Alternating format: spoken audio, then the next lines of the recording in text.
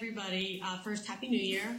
I'm Lynn Clark, and I wanted to tell you a scripture that is very important to me. It is Romans 5:1-5, and it is, "Therefore, since we have been justified through faith, we have peace with God through our Lord Jesus Christ, through whom we have gained access by faith into this grace in which we now stand.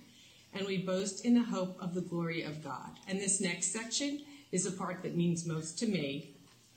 Not only so, but we also glory in our sufferings, because we know that suffering produces perseverance, perseverance character, and character hope. And hope does not put us to shame, because God's love has been poured out into our hearts through the Holy Spirit who has been given to us. So this verse is important to me. As I was married once before, I have 2 children, and it was during my second pregnancy when my husband and I got separated, and this verse was what I needed to help me get through it, knowing that it was a difficult time for me. So the suffering, which is where all this comes into, produced character in me and then gave me hope. And that's what I needed to get through this difficult time. Also, when my son was diagnosed with leukemia, that also helped me as well, going through that. So that's basically my favorite verse, and I hope that it encourages you. Thank you. God, I thank you for Lynn. Lord, I thank you for the courage you gave her to allow us to share her story. Father, I thank you for the character that has grown in her through the years. Father, I thank you for Father, for this series. Lord, I pray for the young people, young in age, young in their years as Christians, Lord, that would be watching this series or watching this sermon or hearing this story, Father. And Lord, life has a way of causing us to be disillusioned and causing us to run away and to cave to the pressure. So, Father, I pray for the people you've entrusted us with, Lord, that this would be an encouragement to them, a reminder to them that perhaps you define peace differently. Perhaps we as Christians look for peace in different places or in one place. Lord, would you speak to our people, my people, these people? In your name, Jesus, amen.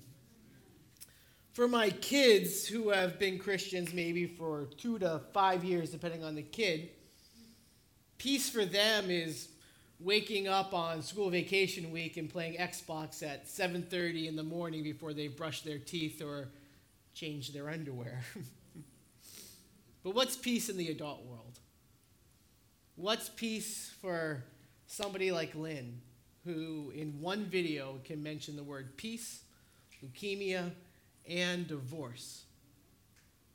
Is peace the absence of being caught? Like, I'm at peace with my boss until she finds out. Is peace money? But what happens when money goes away? Is peace good health? What happens when you have a year dominated by a pandemic? What is peace? I saw this on social media, shared by 2 different pastors, that caught my attention. A poll by Gallup. They did a study on mental health, and they do it every year. And they looked at those in 2019 that would classify themselves as having excellent mental health. And then they did the same study with people in 2020, how many people still classified themselves as having excellent mental health.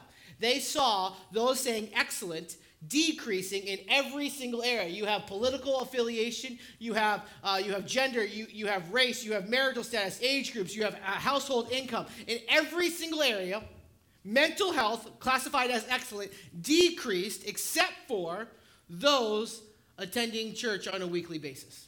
That was the only place that saw an improvement in mental health in 2020. Why?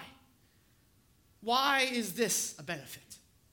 Why is a relationship with Jesus a benefit? How and why does it impact peace of mind? peace that transcends all understanding. Today, I want to look at how peace for followers of Jesus helps us navigate this broken world. Paul says, therefore, since we have been justified by faith, we have what? Peace with God through our Lord Jesus Christ. In this series, we're going to look at passages that are meaningful to seasoned Christians. People that have been Christians longer than many of us have been alive. What's meaningful to them? And I want us to ask the question, why would this passage be meaningful to somebody who has walked this planet as a Christian perhaps longer than we have been alive?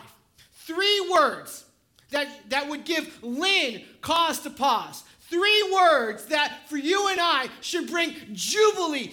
My mom bought me these shoes for Christmas. They're dudes. I'm wearing them for the first time today. I can say 3 words and they become my dancing shoes. They become my, ooh, these are good words. It should bring us all a sense of joy, a sense of pause. Peace with God. That you and I, broken humanity, have peace with God. You can't bring about perfection in and out of yourself to have peace with holy God. You can't manipulate or have any amount of relationships that will bring you peace with God. Well, I'm friends with the pastor. Or I've gone to the priest. There is no earthly relationship that can bring you peace with God.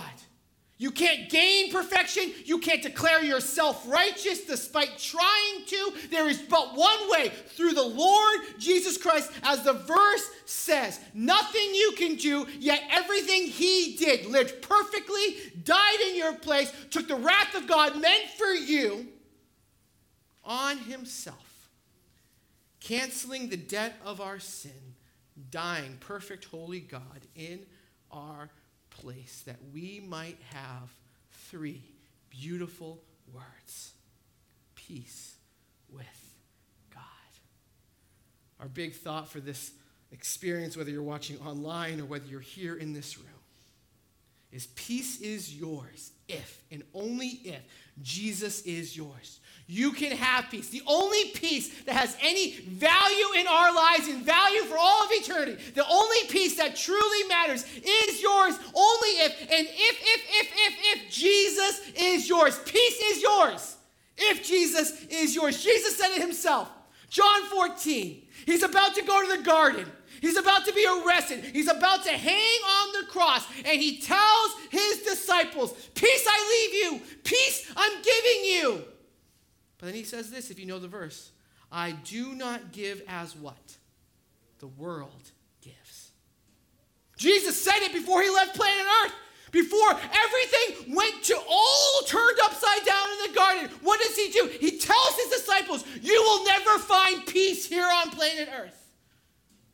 Where the world looks for peace, you will not find it.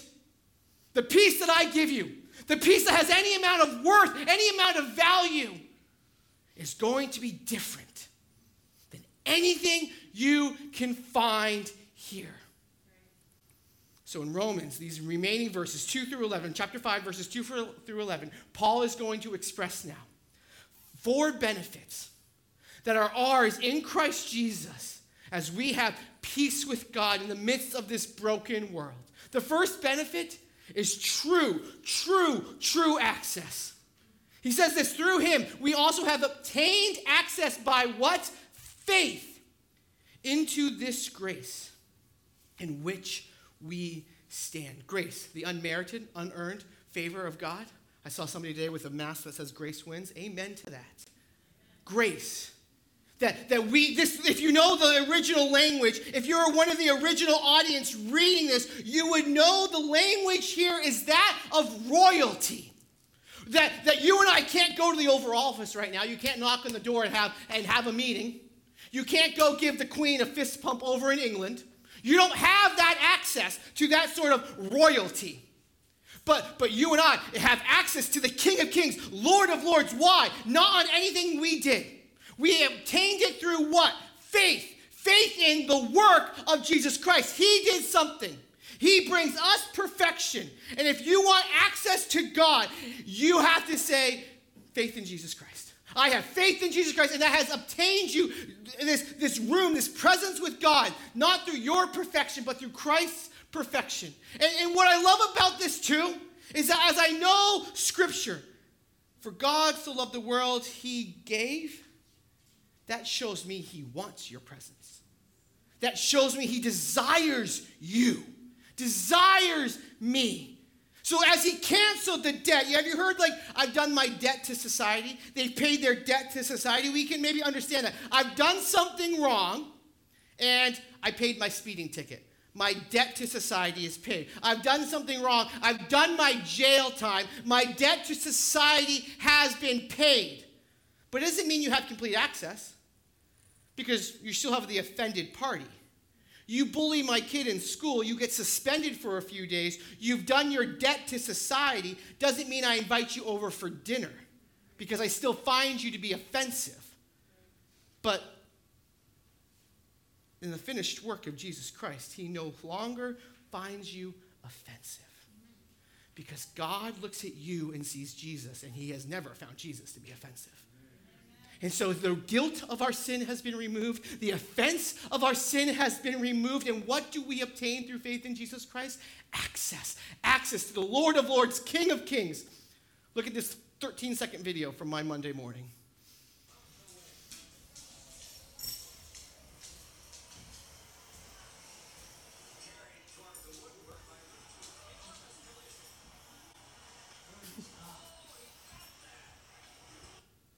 Two boys, they got an Xbox 360 video game for Christmas.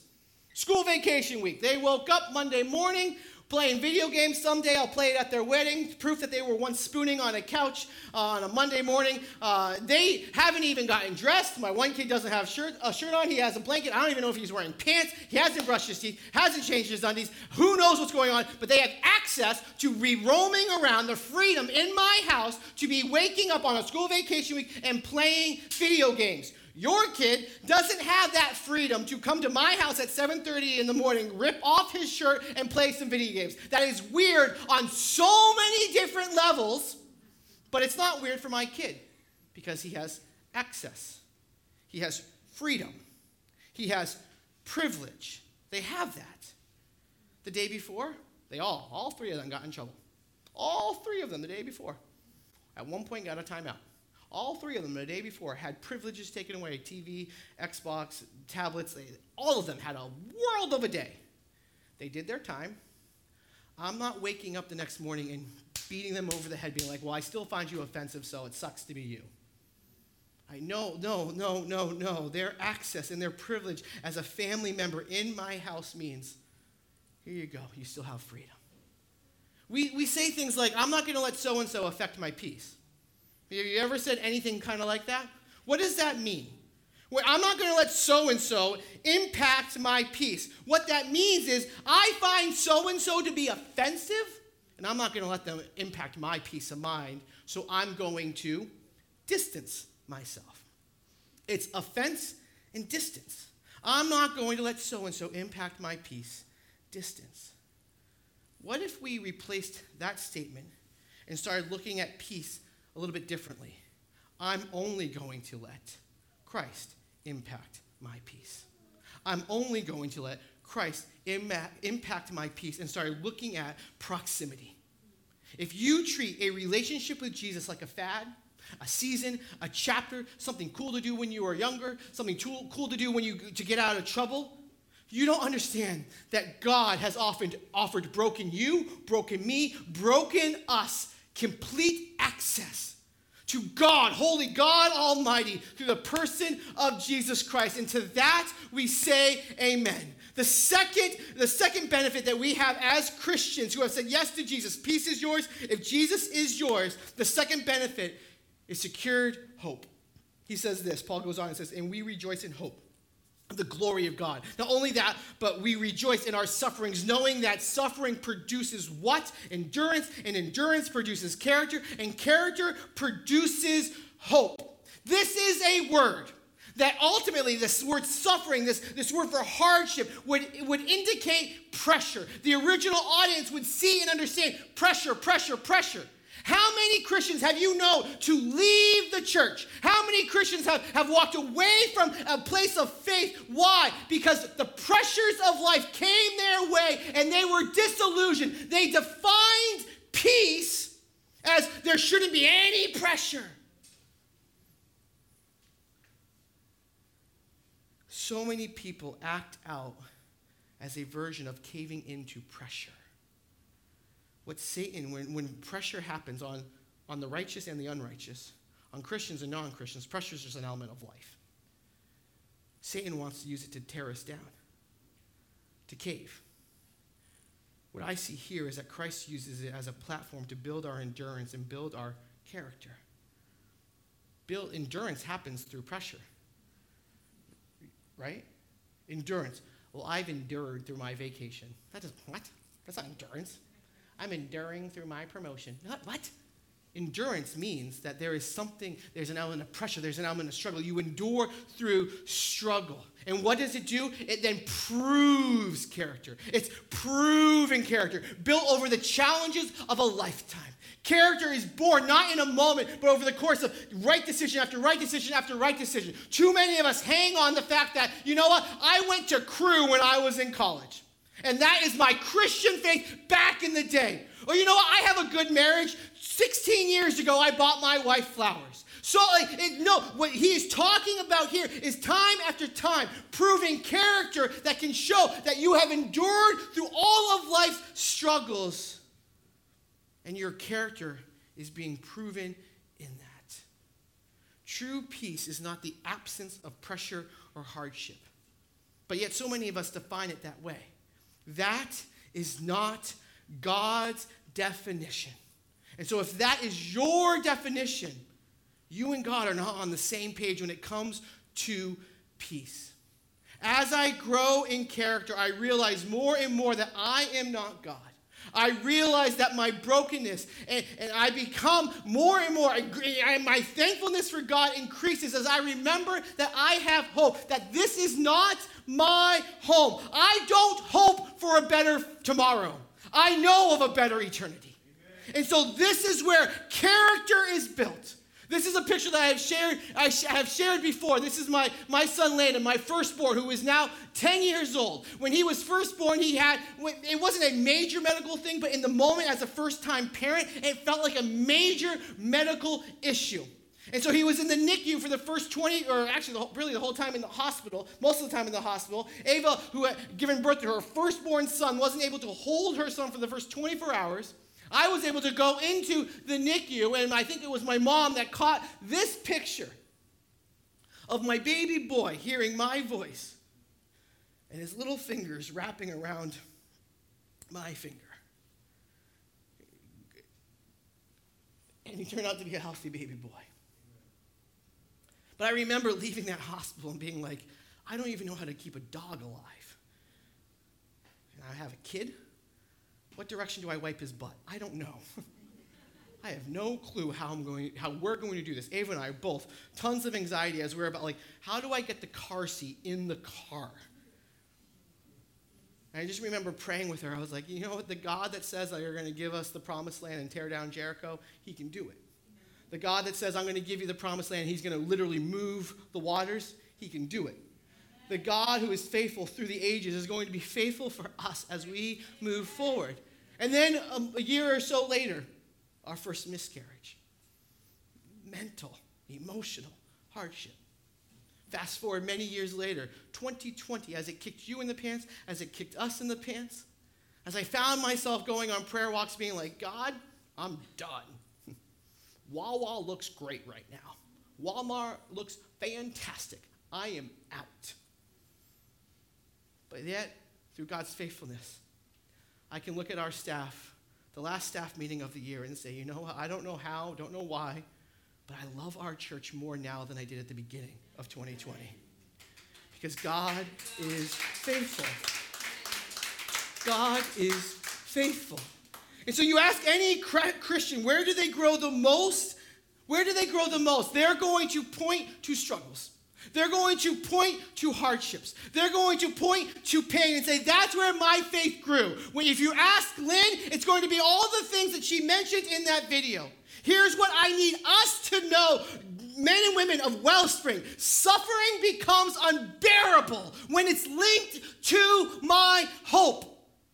Suffering must be detached from my hope to build my endurance. If my kids are my hope, life will happen and suffering will be unbearable.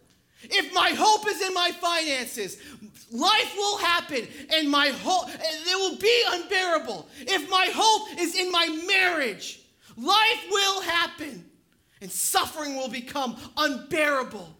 But my hope is in the eternal rock, who is Jesus Christ. On this solid rock I stand. All other ground is sinking sand. It has to be detached. You'll never find eternal hope here on earth until you find it in the person of Jesus Christ. Lynn knows that she's not the great fix. She worships the carpenter who is still in the building process. She's not called to be the fix. She's called to be obedient because her hope rests in Jesus.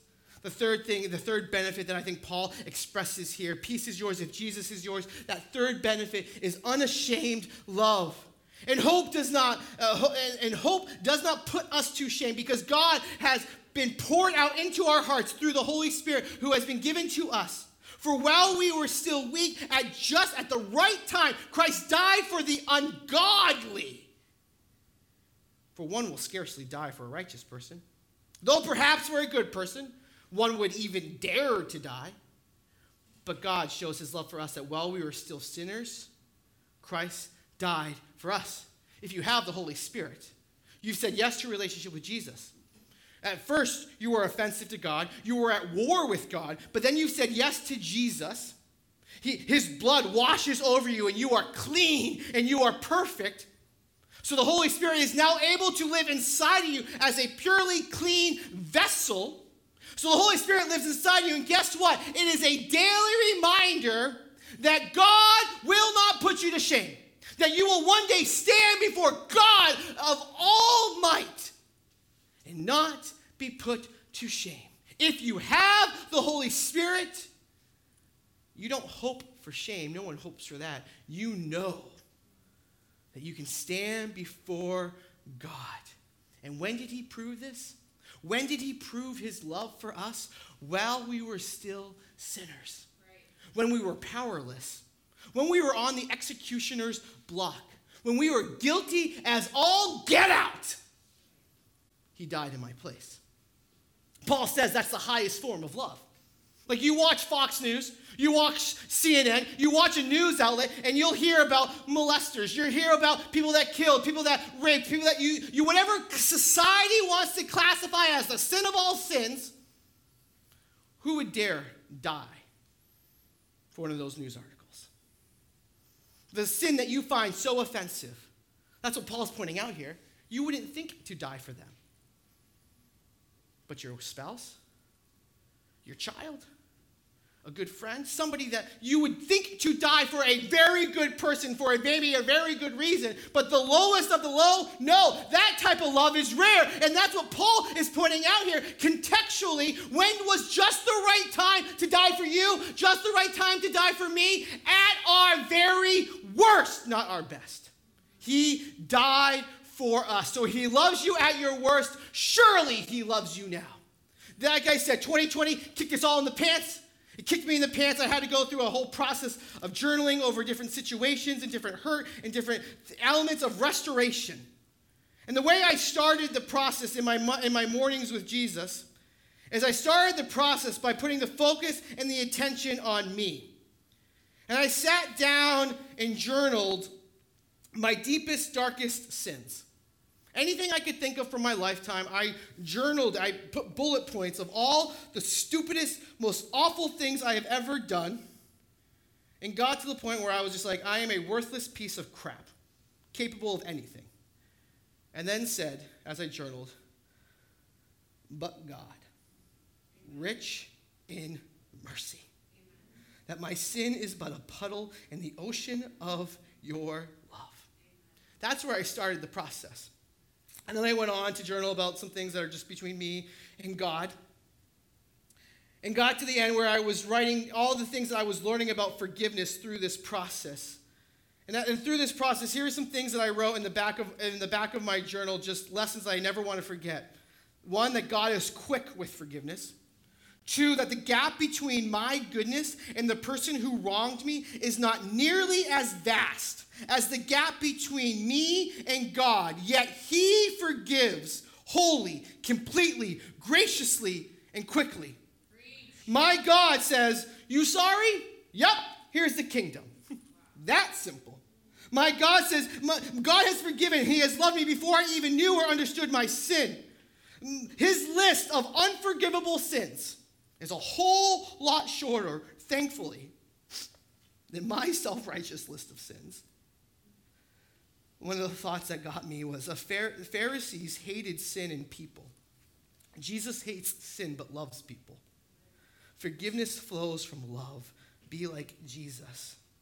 These are lessons that I started to learn from one starting point. At my worst, Christ reached in.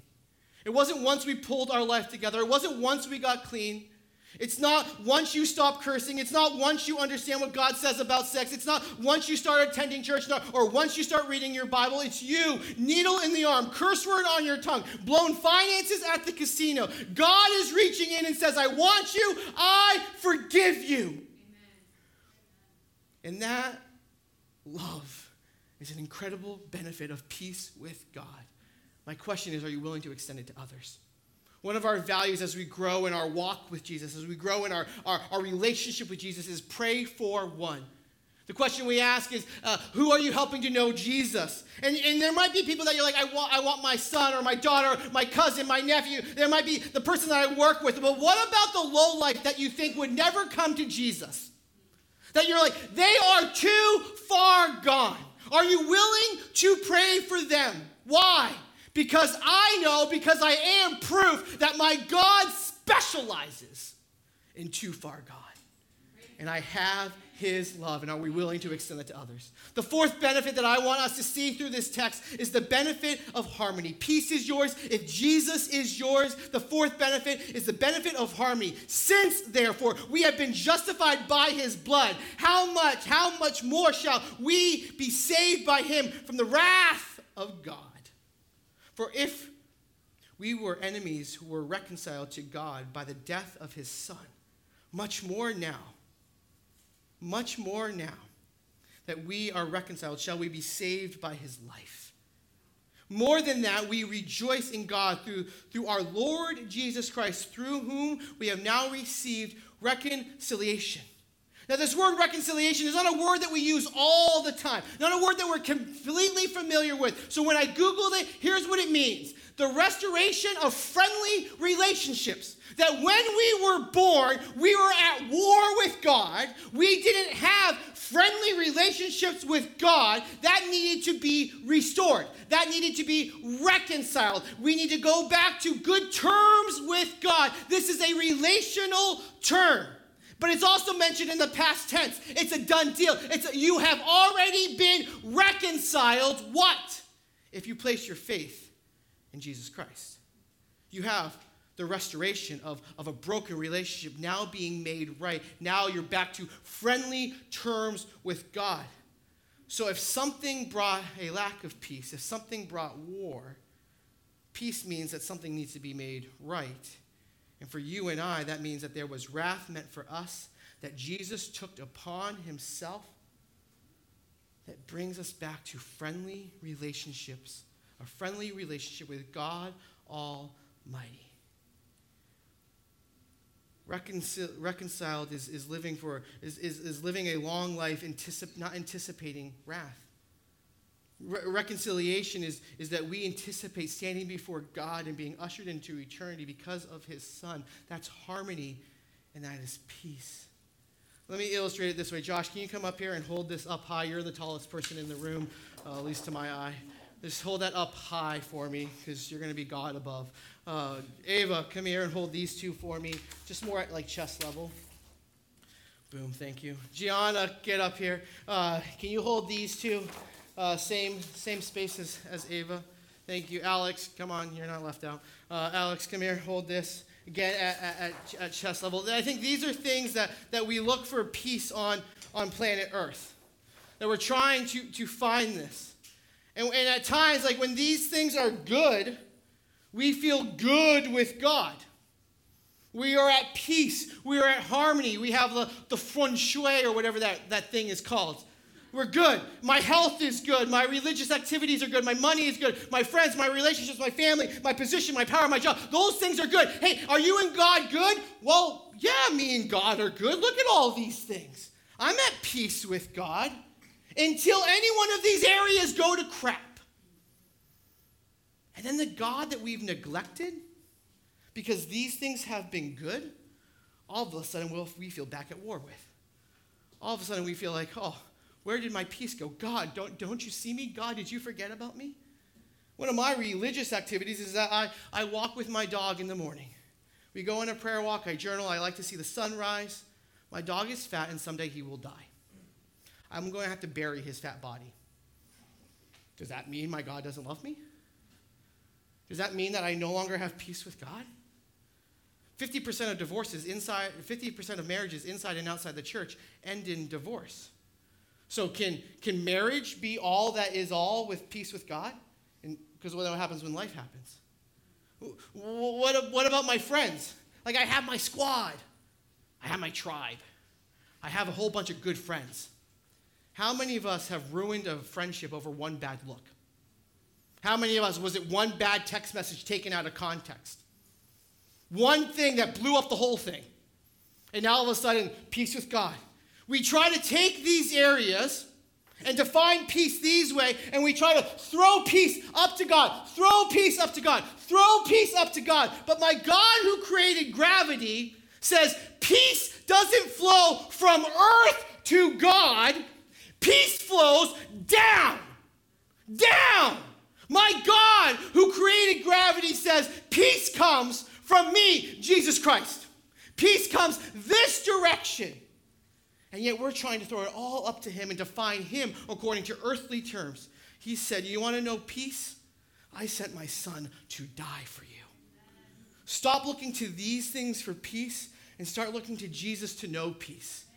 Start looking to Jesus to know peace. And these areas will all blow up at some point in our lifetimes. All of these areas will blow up, and yet you still have peace. All of these areas will blow up some point, and yet you still have peace with God, even in the midst of hardships. You guys can kind of put those down, and band, I guess you can get into position and whatnot. This is a matter of direction. Are we looking to Jesus to infuse our lives with hope, or are we looking to life to infuse us with hope? There's only one way to find eternal hope, eternal peace, and it's through the person of Jesus Christ. The conversation on peace starts and ends with Jesus. And so I'm going to ask right now if there are anybody that has never said yes to peace with God. You've looked to all of these areas for peace, and you've never found it. Life has turned upside down at some point. Life has a way of leaving us disillusioned. But when you understand peace the way God defines peace, you will never be disillusioned. And so I invite you just now to say yes to eternal peace with God. Would you pray with me? God, I thank you for this moment. I thank you for those viewing online. I thank you for those in this room. Father, I thank you for those, Lord, in maturity that understand life will truly happen. And yet, at the same time, you have overcome this world. Lord, I thank you for the hope that Christians have, not of a better eternity or a better tomorrow, but of a much better eternity. And Lord, right now, as men and women have maybe woken up today still at war with you, they've never raised the white flag of surrender. Lord, I pray that right now, in this moment, through this experience, through this time, wrestling through your word, Holy Spirit, would you do what you can do only and bring people to your Son? To raise the right flag and say, I surrender, and through surrender, find peace. And if that is you, pray something along these lines. God, I am sorry. I've been at war with you. I am wrong. I have sinned. I've not been perfect. I understand that your perfect standard has not been met by me. I understand that your wrath is meant for me. I trust that Jesus lived perfectly in my place. I believe this day, I put faith in the fact that he died in my place, canceling the debt hanging over my sin. Today I choose to boast not in my life, but to boast in the life of Jesus who grants me life. Jesus, you are mine, and so your peace is my peace, and I thank you for it. In your name, amen. If you prayed that, please email I said yes to wellspring.one or fill out a link, or if you're in this room, see an aisle host. We want to continue that relationship with you. We want to be a part of that journey. Peace with God has all of those benefits. Peace is yours if Jesus is yours. 4 great benefits: access, hope, love, harmony. We are born at war, but we don't have to die at war. All are born at war, but not all have to die at war. Peace is a benefit now. The battle is really over. And so to my younger Christian friends, whether younger in age or younger in just the years that you've been a Christian, stop treating peace like a fickle thing. Lynn did not post that video like a hippie saying peace, peace, peace, peace, peace, peace, peace, peace, peace. She's a mom looking at her son and then looking to her father, finding peace in the midst of unrest. Peace is best understood in situations like Lynn describes, where she grew to know the peace of God when reminded of it in the brokenness of this world.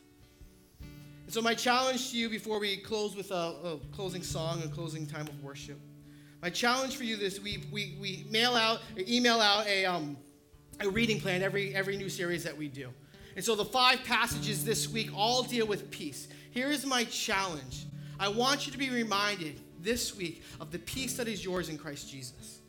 And so my challenge is that you would take that reading plan. We'll email it out. You can email me. I'll send it to you, whatever it might be. Or talk to your ministry leader, your life group leader, whatever. Get it? My challenge is this. Read the passage. It will take you 2 minutes, literally 2 minutes. And then I want 5 minutes of silence. It'll be the longest 5 minutes of your life. And to the moms in the room or the dads in the room, you're going to look at me and be like, Jason, you're high as a kite. I don't have 5 minutes. And just imagine if we were having that conversation, I'm thinking, I'm a parent too. You're full of crap. This is possible. All right? Just know I'm thinking that in love. In love. You can take 7 minutes. 2 to read and 5. Not to fill the noise with your phone. Not to fill the noise with your kids. Not to fill the noise with talking at God. But just silence as you reflect on the peace of God that is yours in Christ Jesus. Let's sing.